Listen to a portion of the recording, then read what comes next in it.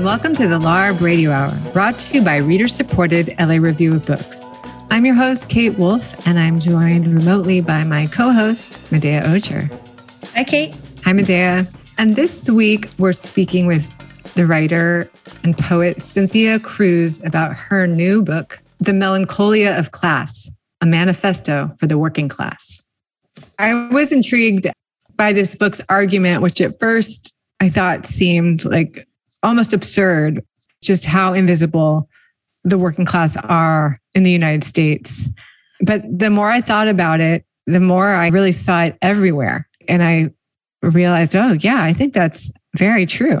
I mean, I guess in the most obvious places, which is like representation in popular media, that, you know, there's rarely like a television show or a movie, a popular movie that's based around the lives of working class people. It's like the kind of median for representation always does seem to be middle class, or like Nancy Meyers movies where it's like magically upper middle class with no representation of how one got there. Just in general, you know, I think that the claims are bold in this book, but they really, if you think about it and look at things, hold up in these surprising ways. And Cynthia Cruz is a poet, so she has a real care for language. And I was really happy to come across it.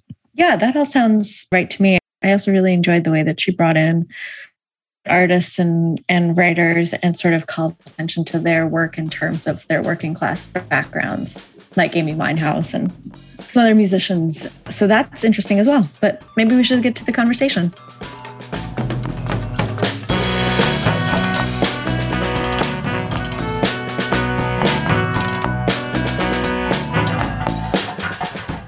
Today we're joined by Cynthia Cruz, whose latest book is called The Melancholia of Class, a Manifesto for the Working Class. Thank you so much, Cynthia, for joining us. Thank you so much for inviting me. So Cynthia, I want to start kind of at the beginning and talk about the reaction you got when you told people, your colleagues, that you were writing this book, because I think it's so telling for the entire subject of the book. How did people respond when you said the subject of this book? It's such a great question. In fact, that could have been its own book. But just, you know, in the introduction to the book, of course, I talk about this, or the preface, having a conversation with an activist and a former professor of mine. And I was so excited about this book. It's so important. And when I was explaining it to them, they said to me, don't worry, you don't look or sound working class. So there's that. And that was really kind of enigmatic for me, because I thought, but what? I mean, there's so much in there, right? I'm also half Mexican, and people, not so much now, but they used to say things like, don't worry, you don't look Mexican. You know, it's a similar kind of thing there. But mostly I didn't tell people I was writing about the book because it was sort of self-protection. But this moment when I did tell my former professor, I felt very close. It was an intimate conversation we had. This was at the end of it. So it was very shocking. And as I said in the book, I didn't react in the moment. Yeah, there's this assumption that we know exactly what someone who's working class would sound like or look like, and that is a far distance from someone who could be sitting, maybe, you know, speaking with a colleague about writing an analytical book of essays about the subject of working class and the way that people's working class background can shape their art or kind of manifest in artistic production. So I thought that was just explains the exact reason why this book is kind of needed. I think that the invisibility of class politics in this country, but then also of just working class people in general, is so much at the heart of your book. So maybe you could talk about if that is accurate. You know, do you think that the working class or the concept of working class has really disappeared in this country? And then how does that manifest in relation to the book that you wrote? One of the problems I was chasing after when I began this book, and as I wrote the book, was this kind of dialectic, these two contradictions. On one hand, not so much now, but before I wrote the book, I was constantly sort of being told by my middle-class colleagues, a professor of mine, you know, everyone I'm surrounded with, that there are no classes. I've had conversations with people and they would literally tell me, you know, there are no working class people, or they never see working class people. So that was very odd to me because, of course, there are people who are visibly working class, like bus driver, teachers, nurses, for example. And then there's many of us that are not visibly so, but there's lots of us, the majority of us. On the other hand, I also encountered and continue to encounter this kind of antagonism towards the working class. This kind of antagonism that I felt all the time, or often and still feel all the time, and quite literally disparaging, insulting remarks about the working class told to me because people aren't aware of that I'm working class. So these awful things people will say, how could that exist if there's no working class? Right. And I found this super interesting. And this was kind of at the center of the whole project, I think. I mean, there's many other pieces of it, but this was very enigmatic to me. And it was my job to try to figure this out. Can you talk a little bit about your experience? So, I mean, one of the central parts of this book, and what we've already touched on, is that you identify as working class. Can you talk a little bit about your personal history and your identification with the working class? It's hard because I think that because we live in US culture, I grew up and all I saw was middle class culture. And there were vestiges. I mean, right. So I write about the Jam, or I write about these different bands or writers, but they start to disappear. But anyway, so I didn't know anything about class. And I think this is really sort of indicative of US culture. So I knew, that my dad worked. I knew he was a worker. He calls himself a regular, I think what he would say, like a lunch bucket Charlie. That's what he would say, right? So there were these kinds of words, or, my brother and my uncle are both mechanics, and I worked since high school. So the material is all there. But I should say too that my parents, they never contextualized this or said this, but assimilation was obviously important for them, for us. So we grew up in middle class neighborhoods and went to middle class public schools. I think the idea was we would just kind of a melting pot, right? This would just sort of magically, we would just become middle class. And again, I wasn't aware of this, was never explained. This is just sort of what I've worked out. So I had no concept, and class was never taught to me. I never learned anything about it. Undergrad, graduate school, all the stuff I know, I just learned on my own.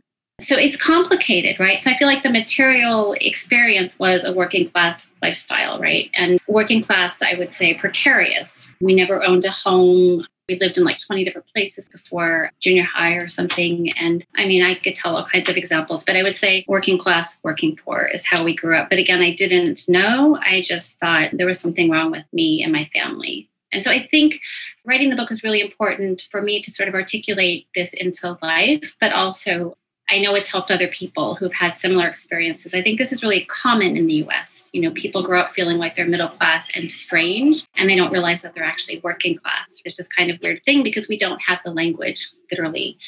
So I just felt a lot of antagonism. My experience, as a poet in the US literary world has been very strange. I publish stuff, my books get published. I think I tried on and off for 20 years to get a full-time teaching position. I have 6 books of poetry. I had a Hodder, I have poems in Paris Review, all of these prestigious places, and I cannot get a full-time teaching job. And at a certain point, I looked around and realized I don't know of any full-time working class poets or writers in any of the departments, any working class writers who then identify, who don't try to sort of pass as middle class and pretend that they're not working class, right? I think that's an important piece. So seeing that, and I think when I finally realized that what it was is my class, it was like a beautiful revelation sort of, because it made sense for all of these things, all of these experiences as a student and as a teacher.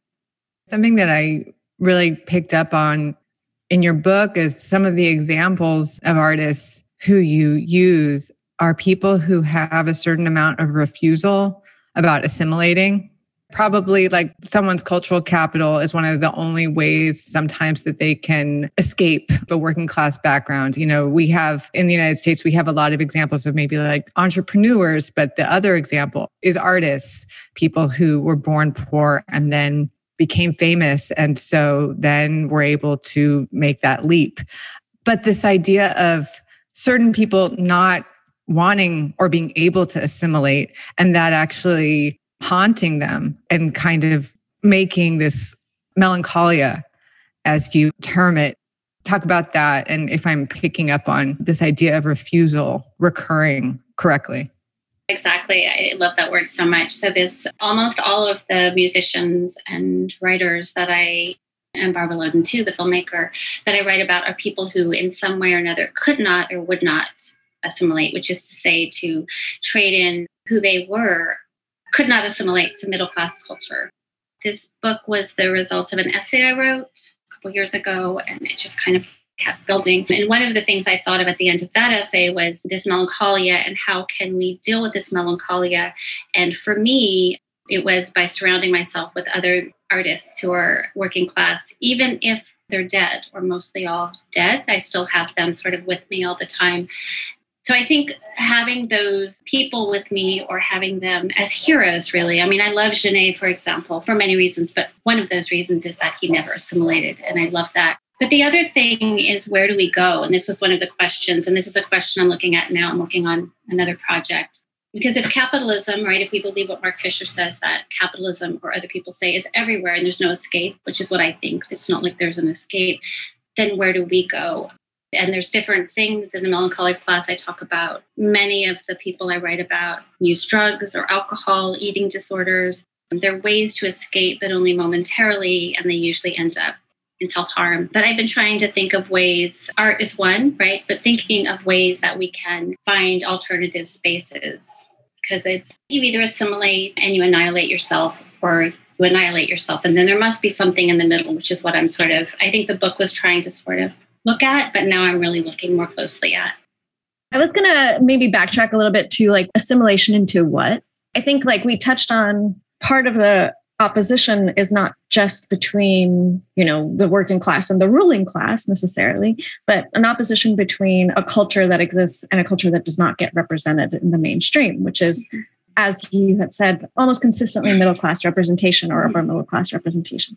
So when we talk about assimilation, or when you think about assimilation, what is it that you're talking about? It's assimilating into what? Like for listeners for whom that might not be an intuitive leap, what is it? What does the larger culture look like? What is it that working class people are pressured into assimilating into?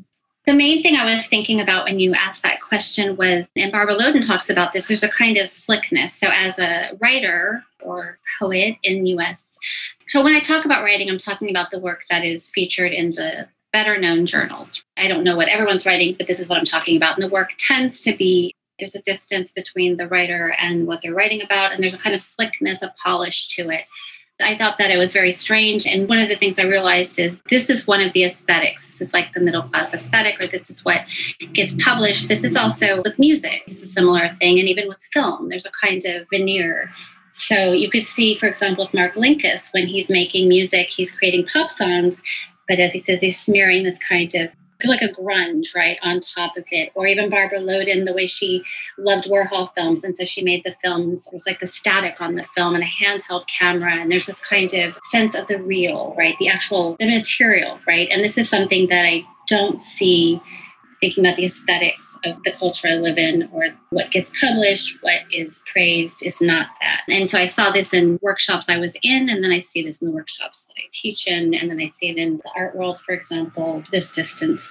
So when I talk about assimilation, that's like a superficial thing, but there's also the idea, think about progress, right? Progress is really important in our culture. And progress usually means that what happened, like even 10 years ago, is not so important. But for me, for example, my family's history is important, right? And I'm thinking of Walter Benjamin and what he talks about, how the working class and the oppressed have been erased completely, right? So part of the project for me is to archive my life and the life of other working class artists and writers so that their ancestors can also be archived, because we have been erased. So it's not just me. This project is actually, I wrote it, but it's really about all these other people that have been erased. But in a culture where it's all about progress and it's all about the future, and everyone's sort of middle-class culture, it's all about taking a kind of tabula rasa and then creating something. So you read about artists in the art world or musicians or whatever, and they take this kind of blank slate and create something. But I'm coming from a world where we are something, and assimilating means becoming not invisible, you know what I mean? Blank. And then having to take on that other thing, which means, of course, losing myself, that I'm not myself. It's not like I can't become somebody else. So this idea of assimilation really is annihilation.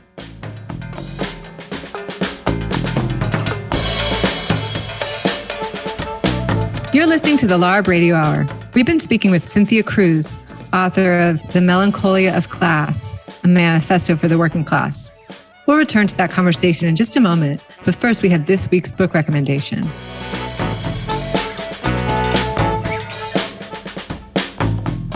We have Amiya Srinivasan on the line with us today. Her new book is a collection of essays. It's called The Right to Sex, Feminism in the 21st Century, and she is joining us to give us a book recommendation. Amiya, what book are you going to recommend? I'm going to recommend an absolutely extraordinary book. It is called Revolting Prostitutes. The authors are Juno Mack and Molly Smith. They are two British sex workers. Revolting Prostitutes is just a mind-blowingly good and dispositive argument for the total decriminalization of sex work. It's an extraordinary piece of political theory, sociology. It draws feminist theory, the lived experience of sex workers. And one important insight it makes is that we have a choice to make between, on one hand, symbolically punishing men, right, through laws that target sex work, and actually improving the lives of the worst off women who very often end up in sex work. Yeah, that sounds very interesting. Will you tell us the title of the book again and the authors? Yeah. The book is called Revolting Prostitutes, and the authors are Molly Smith and Juno Mack. Sounds very good. Thank you so much, Amiya. Thank you. We've been speaking with Amiya Srinivasan. Her new book is called The Right to Sex, Feminism in the 21st Century.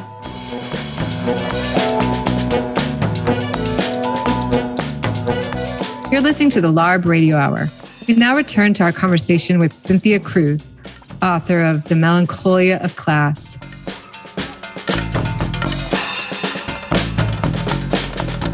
I was interested in the book. You devote a certain amount of time to talking about like subcultures and the mods and the dandies in England. And even I'm, listening to you talk, I'm thinking about how like in this really superficial way, there's something in United States culture with fashion and writing and all these things where it's like constantly going back to certain decades, like, oh, now everyone's interested in, the 70s or this time, but it's as though it's like stripped of the meaning.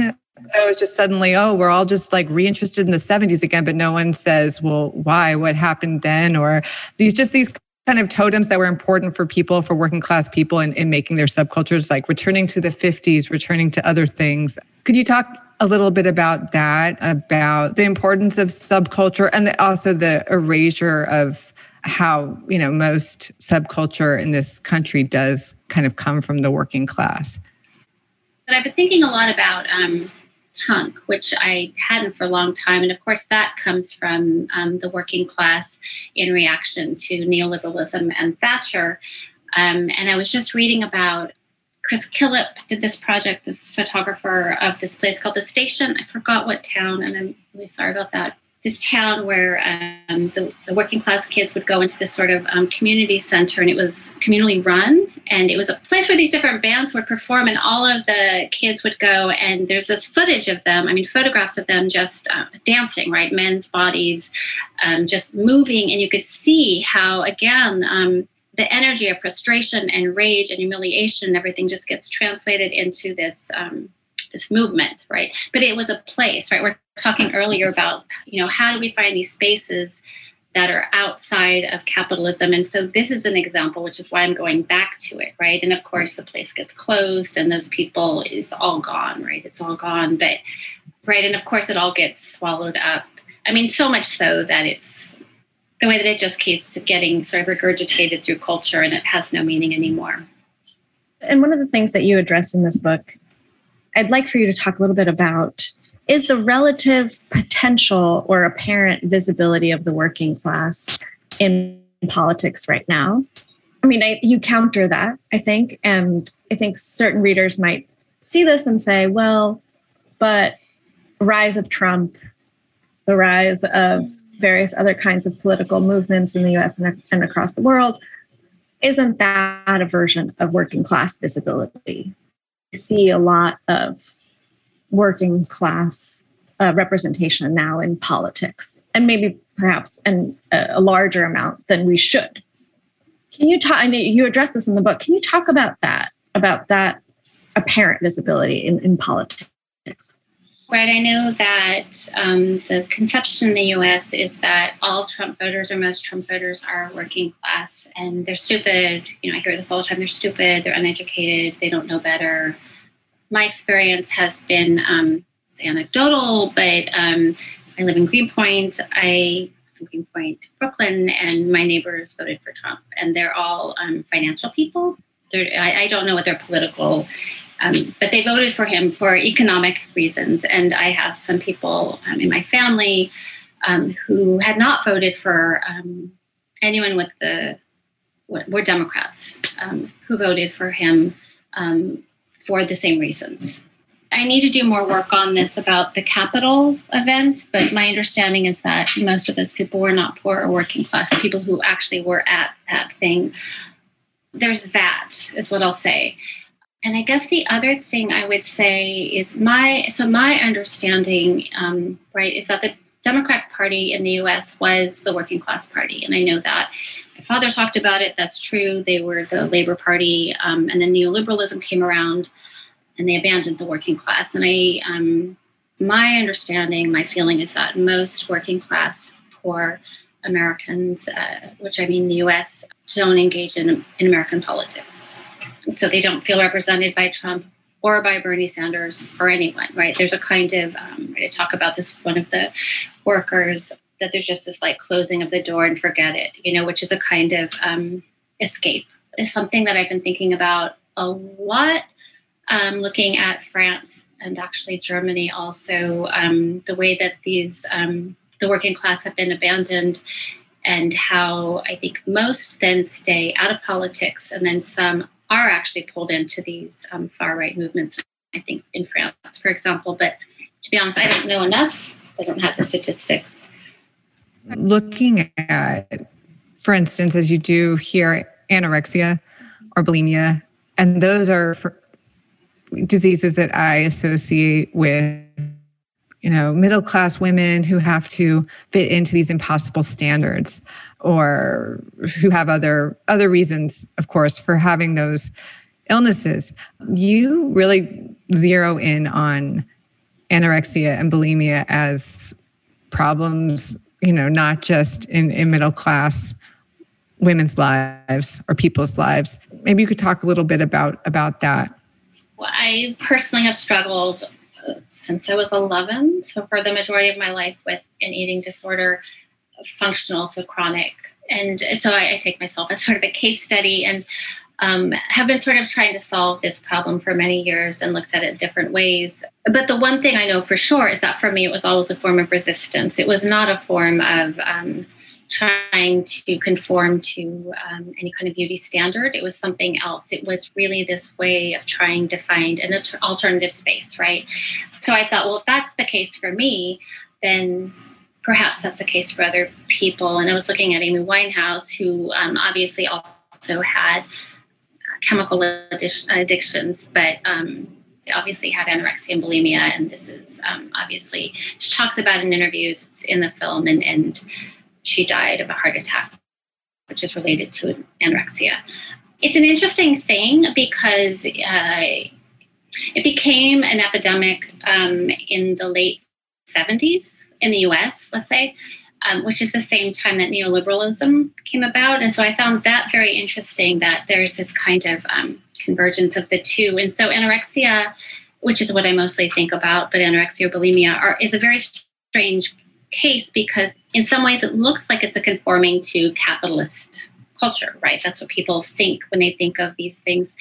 But it's like the dandy, it's taking it too far, right? It's actually, it's very interesting how in our culture, if somebody loses a lot of weight, someone famous loses a lot of weight, or just somebody loses a lot of weight, they get a lot of accolades. There's a sense that they're strong, they have a lot of willpower, but there's a certain line, if you pass that line, that people don't want to talk about it anymore. Literally, you know, I've seen anorexic bodies on the street and people look the other way.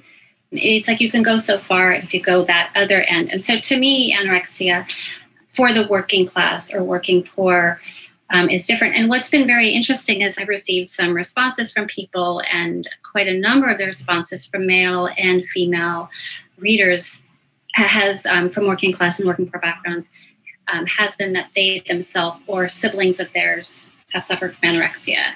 And so I kind of had this hunch and thought this was true. And then I'm finding out that this is actually, I think, the case. So I'm not arguing that anorexia or eating disorder is a working class problem, but just that it's not true what people thought before, that it's this middle class or elite problem, and that perhaps it's a different kind of thing. Which again, in the book, I compare it to dandyism, right? So the dandy can look like it. They're trying to pass as wealthy, but they take it too far, right? So they go out and it's like, what are you doing? And, the original dandy had no money. So it is this kind of like really taking it too far. And I think there's a similarity between the two. And even if, aside from the symbolic nature of it, just this way again, where since we don't ever hear of, or, we don't often hear of working class people who have anorexia or bulimia, it's just another form of kind of erasure as well, that, that it's only this disease that affects this one kind of person and not giving space for this whole other section of the population. Right. And I just want to add in too that there's so women of color, so non-Caucasian women who have eating disorders, and there are plenty of us or them, are not misdiagnosed. They're not diagnosed, right? So they go to see the doctor, and there's this idea that only white women have eating disorders. So for a lot of women, that's not even on the doctor's radar. Women not living in Western countries, this is also the case. And then, of course, I think this is probably also the case for poor and working class women. I mean, if they have healthcare, if they're seeing a doctor, it probably isn't even in the conversation for the medical establishment, right? And I think that this is also a part of it.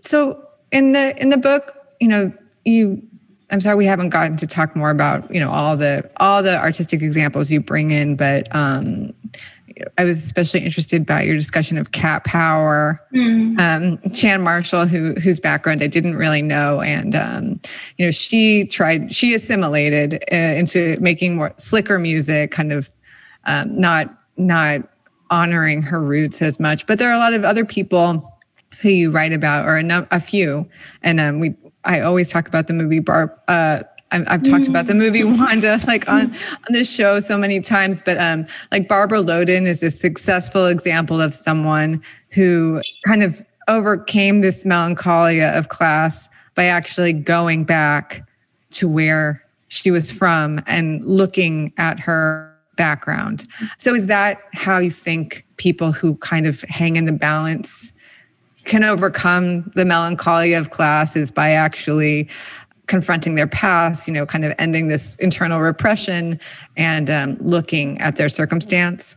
Yeah, no, exactly. And I just have to say, that Cat Power chapter was really hard because I love her so much. I do. And I just, her work is so important to me. But yes, so,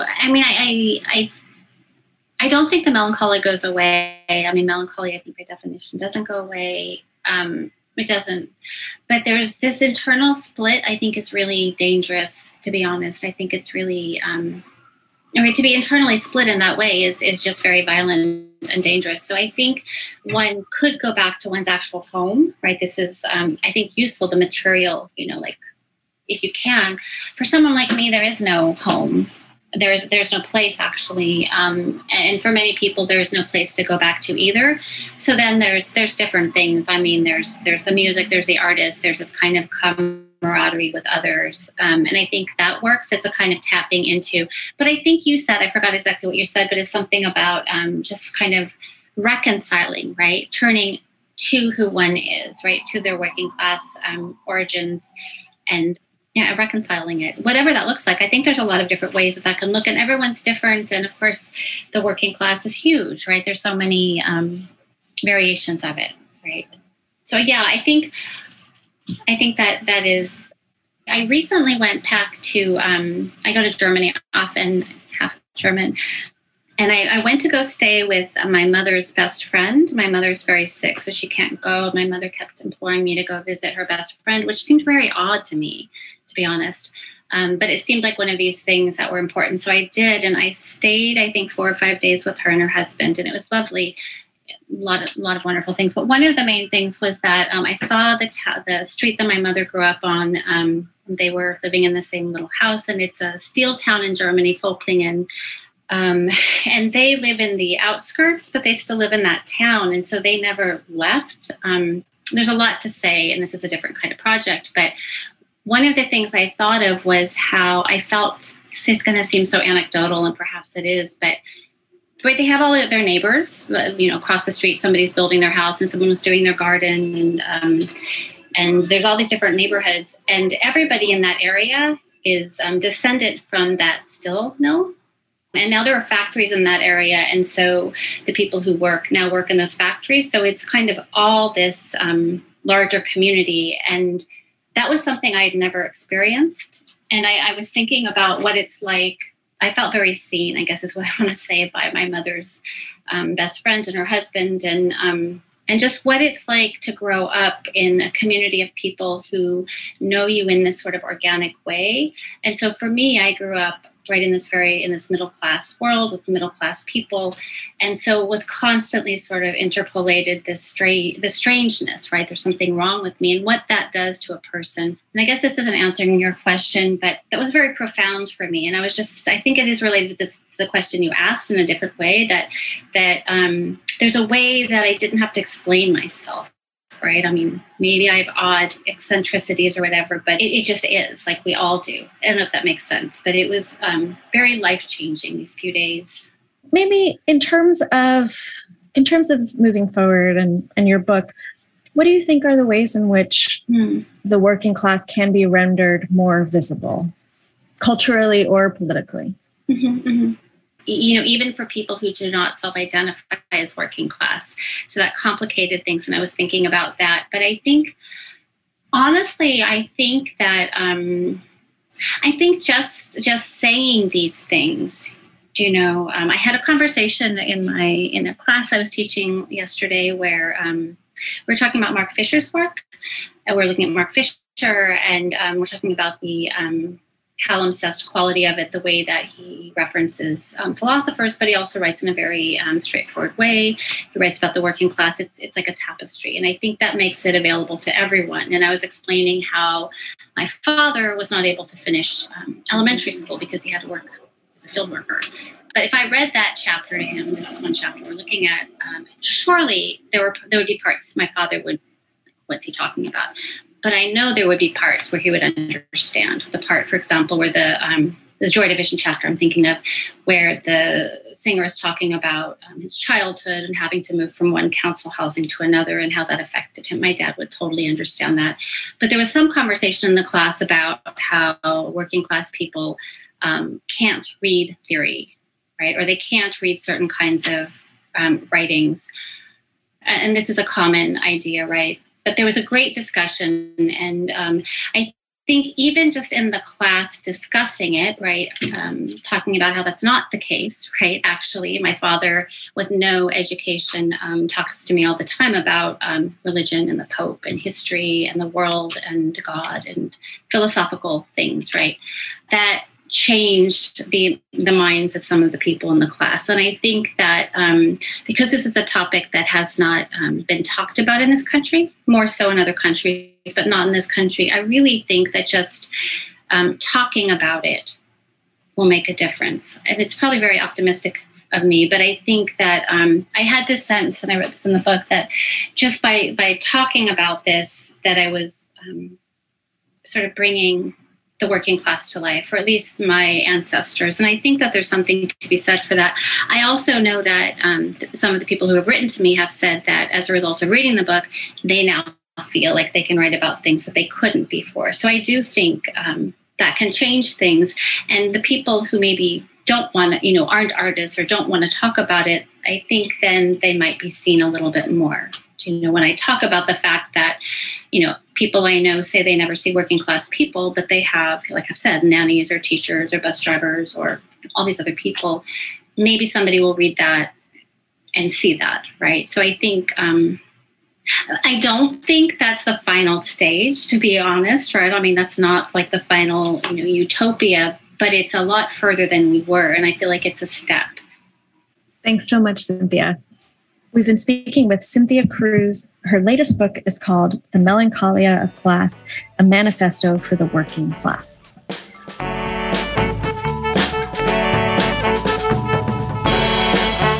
Thanks for listening to the LARB Radio Hour. Subscribe to our show on Apple Podcasts, SoundCloud, Spotify, or wherever else you get your podcasts.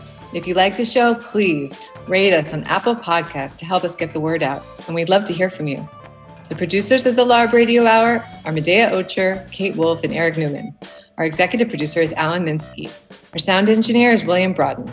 Editorial production by Jake Levins. Our intro music was written and performed by Imogene Teasley Blodden.